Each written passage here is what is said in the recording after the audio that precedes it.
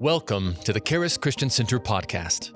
All right, I love you. God bless you. We started a new message a couple of weeks ago on the truth shall make you free from John chapter 8. If you want to turn there, we're going to go there again. We begin in verse 30, John chapter 8, verse 30 through verse 32, where the scripture says, as he spoke these words, many believed on him.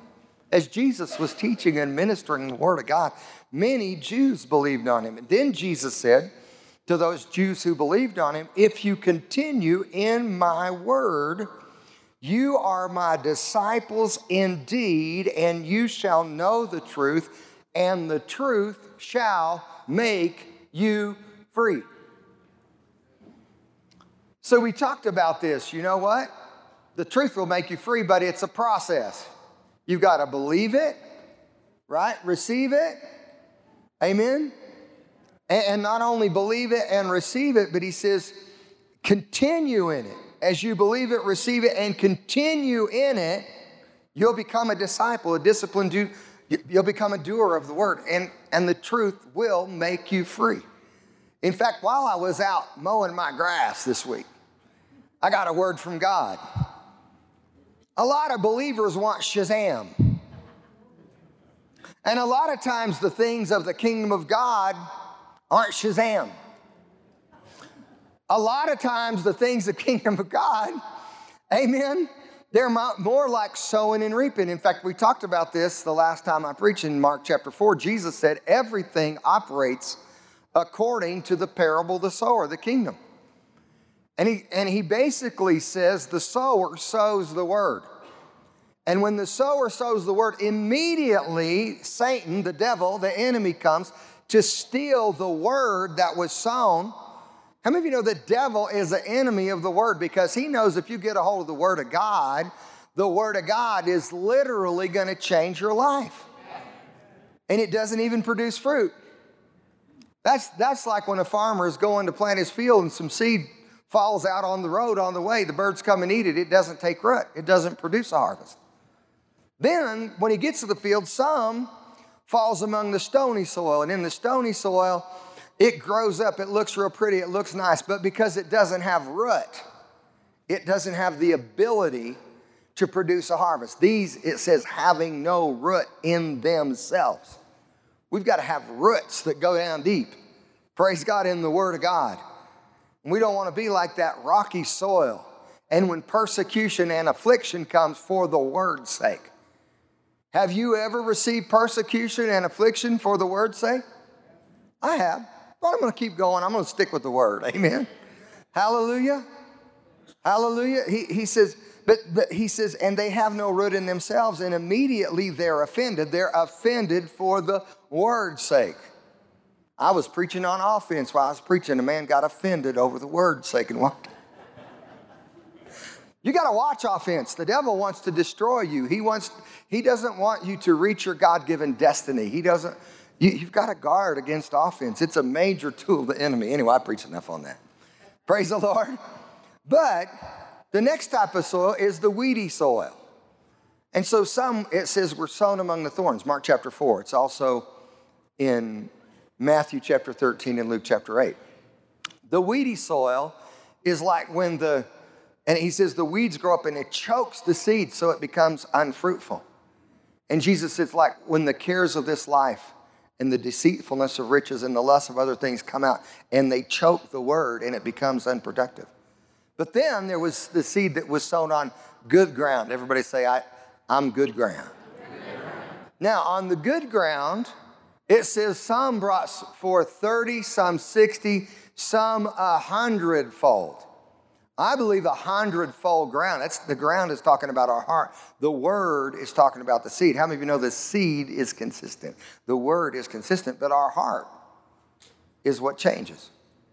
And it has the ability to, in fact, your heart is producing a harvest. If you don't like the harvest you're getting, you got to change the seed you're allowing to remain in your heart. Some people they've been having the wrong kind of seed in their heart. And if they don't stop, they're going to they're not going to like the harvest they receive.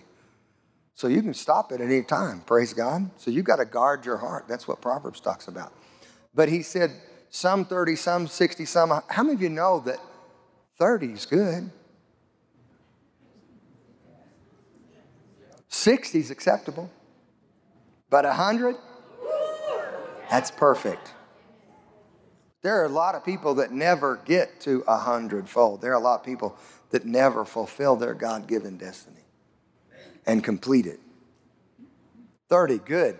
Romans 12, 1 and 2, acceptable and perfect will of God. God wants you to fulfill all of his will. He wants you to fulfill your destiny. So when I was mowing my grass, there were a lot of people looking for Shazam. Man, they want a miracle. How many of you know miracles? I like miracles. Pastor Lawson, I've seen lots of miracles. I thank God for miracles.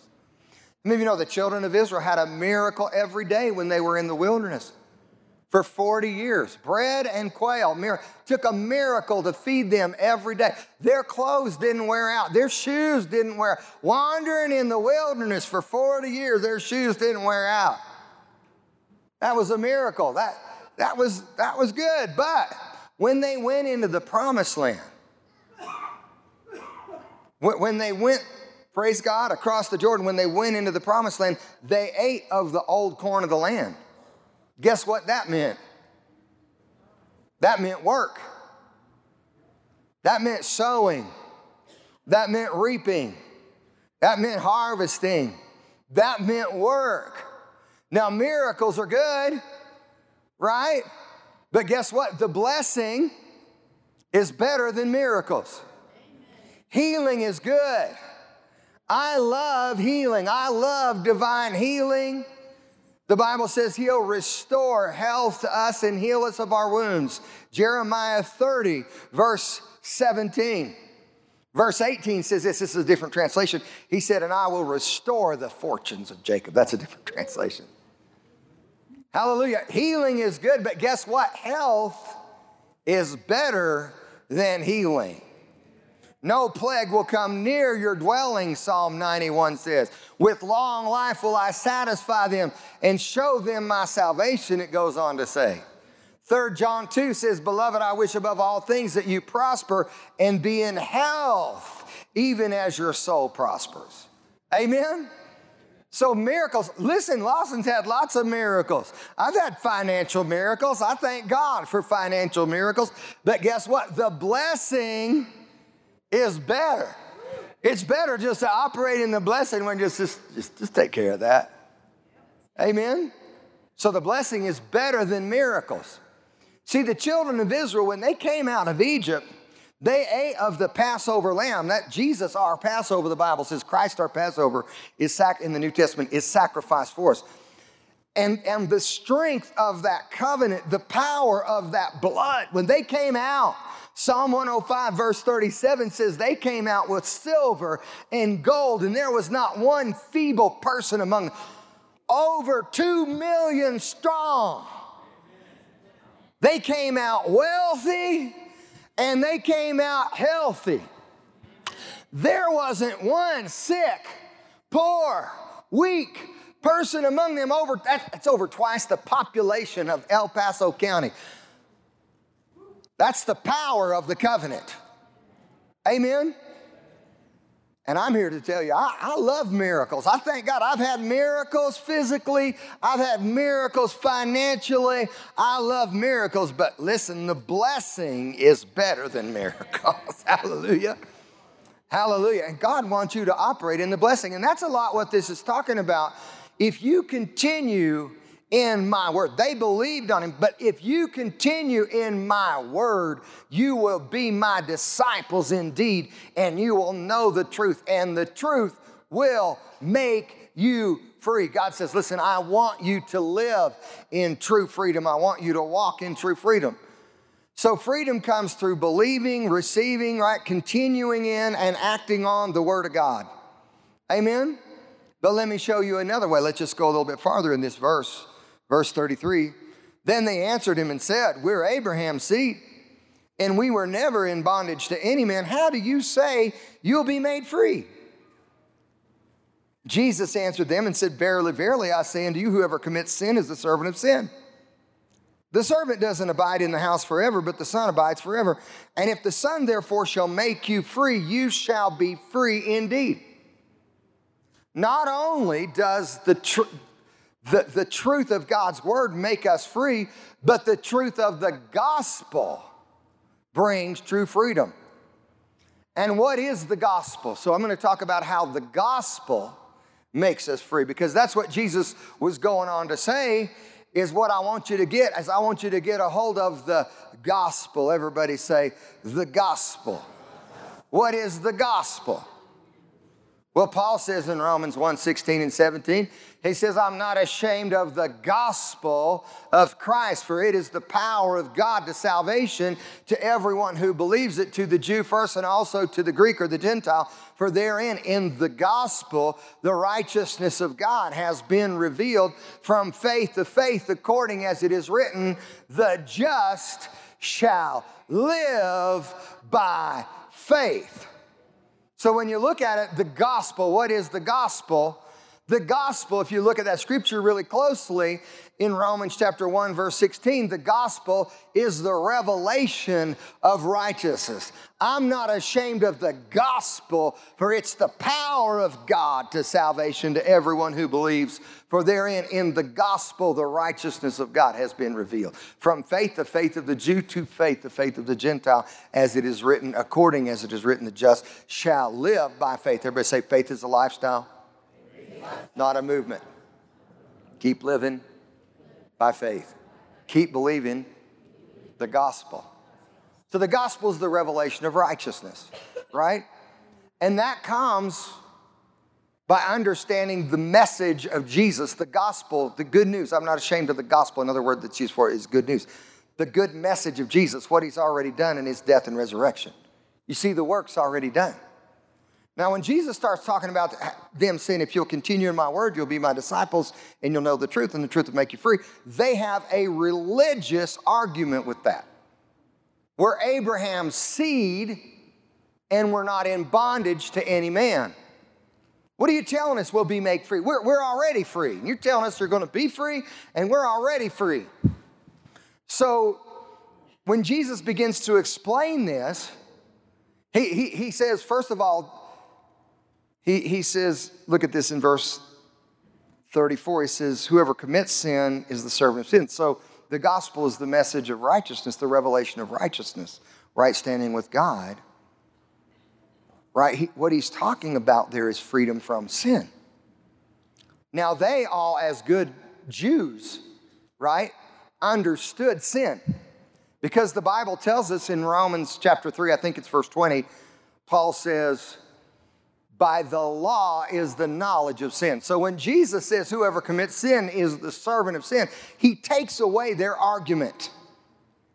But Jesus is not only dealing with sin, right, and the knowledge of sin, he's also dealing with legalism. We're Abraham's seed and we've never been in bondage. So Jesus said whoever commits sin, oh, he's got them right there, right, is the servant of sin, because by the law is the knowledge of sin and they know they're sinners. But listen, a knowledge of sin will never set you free from sin. Preaching the law will never set people free from sin. If a knowledge of sin would set people free from sin, everybody in the Old Testament would have been free from sin. But it won't set you free from sin. Because all it can do, actually, the Bible says the law is the strength of sin in 1 Corinthians 15, verse 56. So a knowledge of sin or preaching the law will actually make sin stronger. So you can take the law and you can show people their need for the Savior, but the law won't save them. So Jesus said, no, they're saying we're Abraham's seed. We've never been in bondage. Whoever commits sin is the servant of sin. He's got them. So the answer for sin is righteousness, right standing with God, right? But not only do you need freedom from sin, you also need freedom from the law. And he goes on to say, the law, look at this in verse 35. He says, the servant does not abide in the house forever, but the son abides forever. So the law in the Old Testament actually brought people into slavery. It brought them into bondage, right? But grace brings people into freedom. Jesus brought people into freedom. And so he says, the servant doesn't abide in the house forever, but the Son abides forever. If the Son therefore shall make you free, you shall be free indeed. So you not only need to be set free from sin, you also got to be set free from legalism. You need to die to sin, right? What happens when you get an understanding of righteousness? When you believe on Jesus, Romans chapter 5, verse 17, if you look at it closely, talks about that you left the reign of sin and death and you came into the reign of grace and righteousness. But what happens when you do that is the first thing that happens, you begin to understand I'm dead to sin in Romans chapter 6. And as you identify with Jesus and what he did, you're dead to sin. But not only are you dead to sin, Romans chapter 7 talks about being dead to the law. So I died to sin, but I also died to the law. And a lot of people understand this death to sin principle, but they don't understand the death to the law. And just like we died to sin, we died to the law. And just like sin will hold you back, right? The Bible talks about we're not, in Romans 6, we don't want to live in sin anymore because we're free from it, right? We're dead to it. We have authority over it and it'll kill you. That's Romans 6, right? Romans 7 says not only you die to sin, but you got to die to the law, because just like sin will kill you, the law will kill you. And Paul says, I'm not only dead to sin, but I'm delivered from the law, and I'm dead to the law through the body of Christ. So I died to sin and I died to the law. That's so I can move on over into Romans 8, where there's no more condemnation to those who are in Christ Jesus, and begin to walk in the promises and walk in the blessings, my divine rights and privileges. So the first thing that the gospel presents is the revelation of righteousness. Now, when you get born again, you are the very righteousness of God in Christ. And for a long time, a lot of people in the church did not understand this principle. But when we study the gospel, I'm not ashamed of the gospel, the good news of Jesus, the good message of Jesus, for it's the power of God to salvation. Another word for salvation is deliverance or freedom. To everyone who believes it. You got to believe it to receive it. To Jews and also to Gentiles, for therein in the gospel, the righteousness of God has been revealed. If you have no revelation of righteousness, you have no revelation of the gospel. From faith to faith, from the faith of the Jew to the faith of the Gentile. So the gospel is the message of Jesus. The gospel is the revelation of righteousness. Now, when you begin to get a revelation of righteousness, a lot of you know my story, but when I was 8 years old, I was born again, but it wasn't in a traditional church. It wasn't until I was 14 years old that I was baptized in the Holy Spirit. And when I was two things happened to me when I was baptized in the Holy Spirit. Number one is the Word of God came alive to me. If you continue in the truth, if you continue in my word, you'll be my disciples indeed, and you'll know the truth, and it'll make you free. But number two, I began to get a revelation of who I was and what I had in Christ.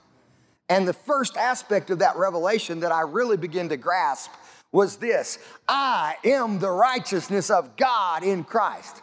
And as a young man, I really struggled with identity. I really struggled with insecurity. But when I began to understand that I am the righteousness of God in Christ, I didn't care what anybody said, and I didn't care what anybody else thought, because I knew that God was pleased with me. And you gotta constantly be reminded of that. You're not here to please all these different people. Right, in the world, for sure, you're not even really here to please your mentors. You're here to please Jesus. And it's a lot easier to please Jesus than some people, I'll just tell you that. Amen. Faith pleases Jesus. Without faith, it's impossible to please him. Amen. All right, so as we begin to understand this, I'm the righteousness of God. How did that happen? Or I'm in right standing with God. It happened like this. 2 Corinthians 5 verse 21 says, God made him to be sin for us who knew no sin, that we might be made. See, it's not talking about something that we did, that we might be made the righteousness of God in him. So God, Jesus, who never sinned, became a sin offering for us so that we might be given his righteousness as a gift. See Romans 5:17 again. Those who've received the abundance of grace and the gift of righteousness might reign in life through one Jesus Christ. We reign in life as kings. That's what happens. You begin to operate in authority when you begin to understand it. Okay, so you begin to understand that. So I am the righteousness of God, and the way that happened is I heard the message of Jesus. I heard that Jesus came from heaven, and that he was born on this earth, and that he lived a sinless, holy, perfect, pure life, that he did no sin, and that he died on a cross for no sin of his own. He took my sins, he took your sins, he took the world's sins. He went to the grave, he conquered the devil. God raised him from the dead and made him Lord. And then he ascended into heaven and sent the Holy Spirit. I heard the gospel. So what happened when I heard the gospel, then once I hear the gospel, the ball has been placed in my court. The ball is in your court. It's your choice. That's why the Bible says this in Romans chapter 10, verse 8. The word is near you, even in your heart and in your mouth. That is the word of faith that we preach. That if you confess with your mouth the Lord Jesus and believe in your heart God raised him from the dead, you shall be saved. You shall be delivered. You shall be free. For with the heart man believes unto righteousness. The way I receive righteousness is I believe my way into it.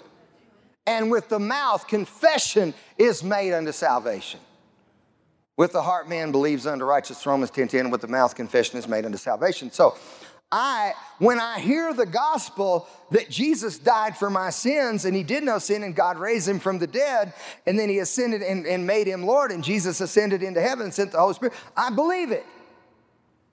And I confess Jesus is Lord. My confessing Jesus is Lord doesn't make him Lord. God made him Lord when he raised him from the dead. But because I believe the gospel, I confess Jesus is Lord. Right? It's just the natural result of really believing something is you're going to speak it. Amen.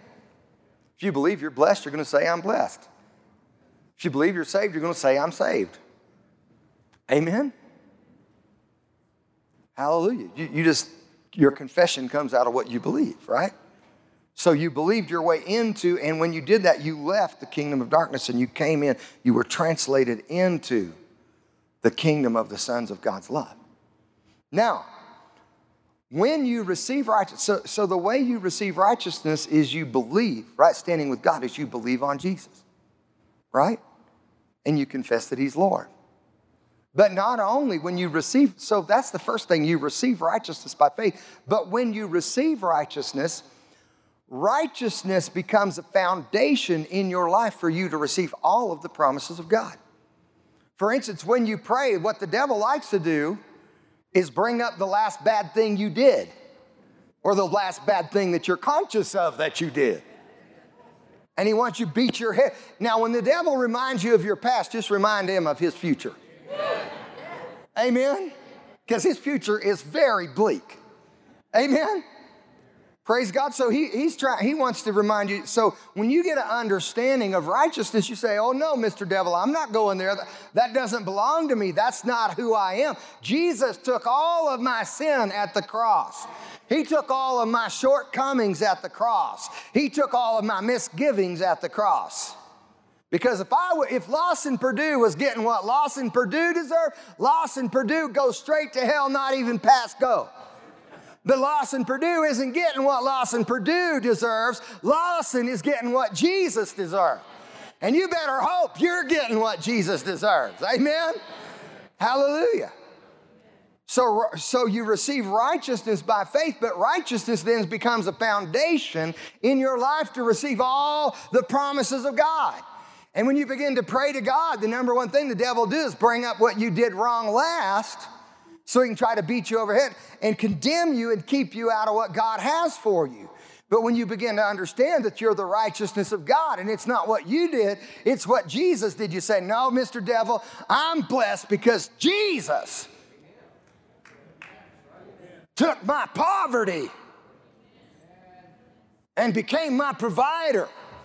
I'm healed because Jesus took my sickness, took stripes, took my sickness, became a curse. And I'm healed by the stripes of Jesus. He is the Lord my healer. Just like he's the Lord my righteousness, he's the Lord my provider, he's the Lord my healer, he's the Lord my peace, he's the Lord my sanctification, he's the Lord who's always present, he's the Lord my deliverer. Jesus is Lord. There's a lot in that. Amen. So the first thing that happens is a revelation of righteousness. That helps you overcome sin. When you begin to understand you're the righteousness of God, you go out and start living like righteous. You were in darkness, but now you're light. Walk as children of the light.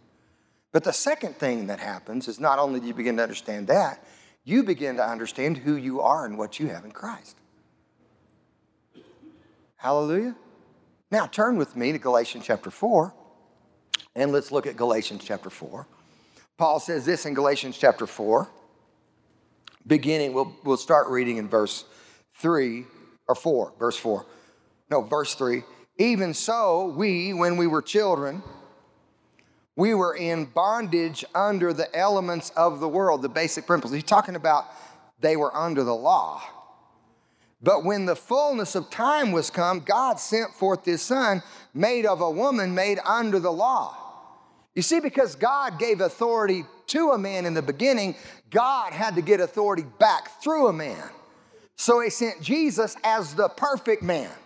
The first Adam failed because he sinned, and he brought all men into sin and death. But Jesus is the second Adam, and he did not fail. He sent forth his son, made of a woman, made under the law. He says to redeem, to purchase those, to buy those back who were under the law, that we might receive the adoption of sons. So we're doubly secure in this new kingdom, in that we've been, number one, bought by his blood. Amen? But number two, not only have we been bought by his blood, we've been born into his family. So I'm a child of God, amen, because I've been first purchased by Christ's blood and second born into his family. To purchase those who are under the law, to receive the adoption of sons. So there may be some unwanted children who were born, but there are no unwanted adoptions. And he says this because, he goes on to say in verse 6, because your sons, God has sent forth the Spirit of his Son into your heart, crying, Daddy God. I'm crying out to God, Daddy God, Abba Father. Wherefore you are no more a servant. And this is where I wanted to go. Verse 7, you're no more a servant, but a son, and if a son, then an heir of God through Christ. And what God really wanted to do, he wanted to take you out of a law system and bring you into a grace kingdom. And when Jesus says in John chapter 8, verse 34, verse 35, when he says this, he says, the servant, right? Let's go back to John chapter 8 and just look at this really quickly. He says in John 8, verse 35, the servant does not abide in the house forever, but the son abides forever. What he's really saying is a slave doesn't really have a right to the things that are in the father's house. But a son has a right to what's in the house. And the Old Testament, the law made us slaves. In fact, if you understand it, the Old Testament was slavery. There was bondage in the law. It made slave. The Gospels, Jesus said, greater love has no man than this, than he laid down his life for his friends. You are my friends if you do whatever I tell you. But then you move over into the epistles, and now you're no longer slaves. So it went from slavery to friendship to sonship. You are children. You are sons and daughters of the Most High God. The servant doesn't abide in the house forever, right? But the son abides forever. So how's this work in the real world? Well, think about a plantation in the Old Testament, or in the United States of America in the days of slavery. And the master, he lives in this great, beautiful big place, big pillars. It's nice, right? His slave does a really good job. In fact, he does a phenomenal job one day, 1 week, 1 month, The master calls him in, sits him down, has dinner with him, eats his steak. But at the end of the day, where's the slave go? He goes back to the back 40. He goes back to this a little shanty, right where the slaves live, because he's still a slave. The servant doesn't abide in the house forever, but the son abides forever. In fact, the son, he even if he's not that good a boy, he still lives in the father's house because he's a son. He was born in the house. And what's in the house belongs to him. Okay, another example, Bonanza, Hoss Cartwright. Some of you remember Bonanza, the Wild West. Hoss lives in a big, nice ranch house, right, with his sons. But then they got these ranch hands, and the ranch hands live in a bunkhouse. Now, I don't know if you know what a bunkhouse is, but I grew up in eastern Colorado on the prairie, and I understand what a bunkhouse is. And it's maybe 12 or 15 feet, wide, 16 feet long. They got about 8 bunks in there, 8 bunks. They got a wood burning stove right in the middle. And if you're a really good ranch hand, you come down, you sit down with Hoss and his sons, have a good steak dinner, have a prime rib, but then you go back to the bunkhouse. Because you are not a son, you are a slave. But Jesus came to take you out of the slave's quarters and put you in the master's quarters. Jesus came to take you out of the bunkhouse and put you in the ranch house. Now, how's it work in reality, okay? I grew up in southeast Colorado. We had county people grade our road. There was a right way and a wrong way to do it, and my dad knew it, so he would talk to them and say, now, don't do it like this. If they did a real good job, my dad give them a Coke and a candy bar. Hallelujah. Say, hey, you guys are doing a great job. It's his way of, that's a big deal for my dad to do that. Amen. Hallelujah. But at the end of the day, they worked for the county, right? He was who he was. Anyway, I grew up in my house.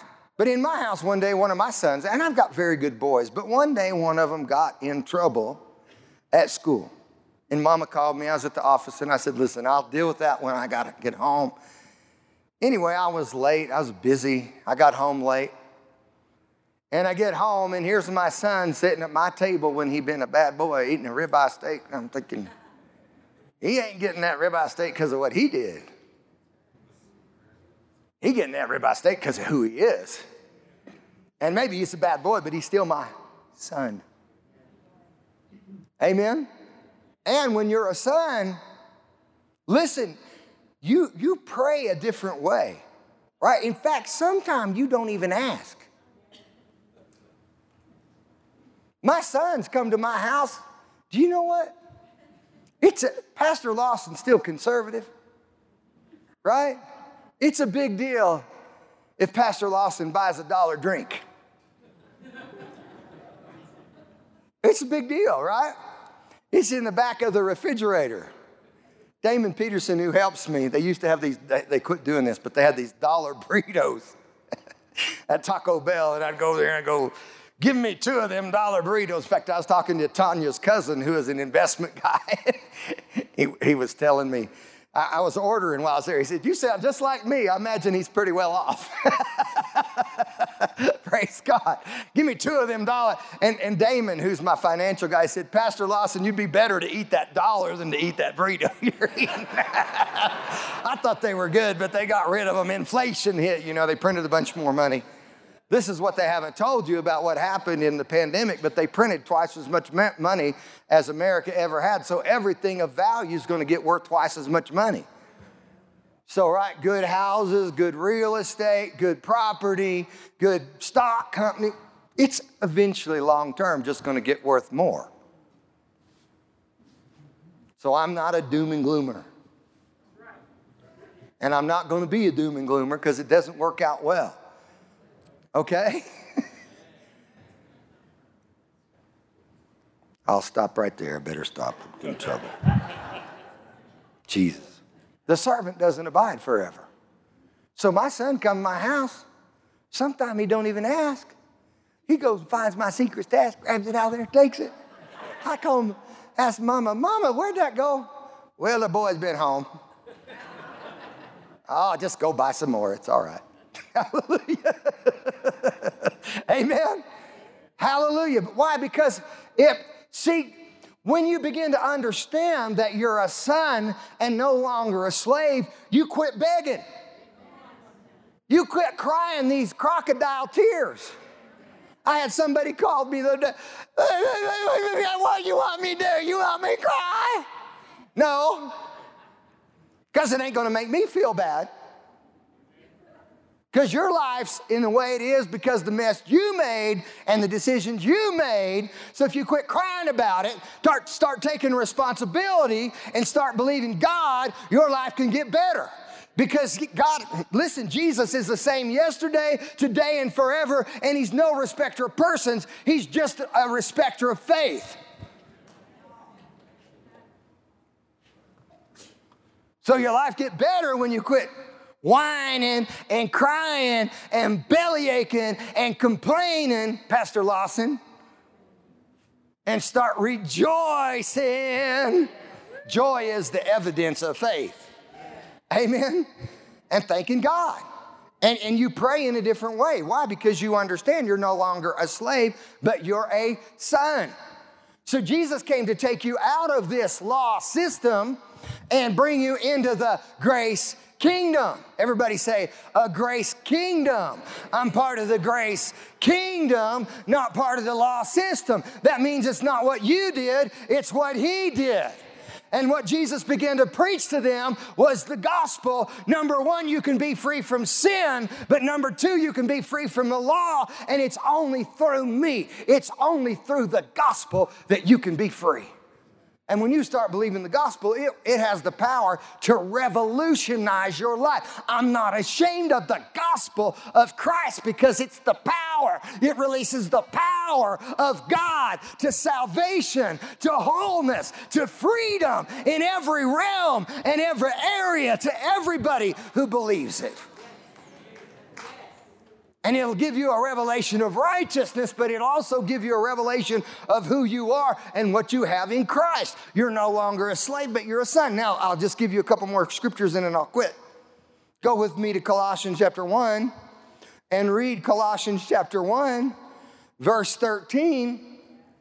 Actually, we'll start in verse 12.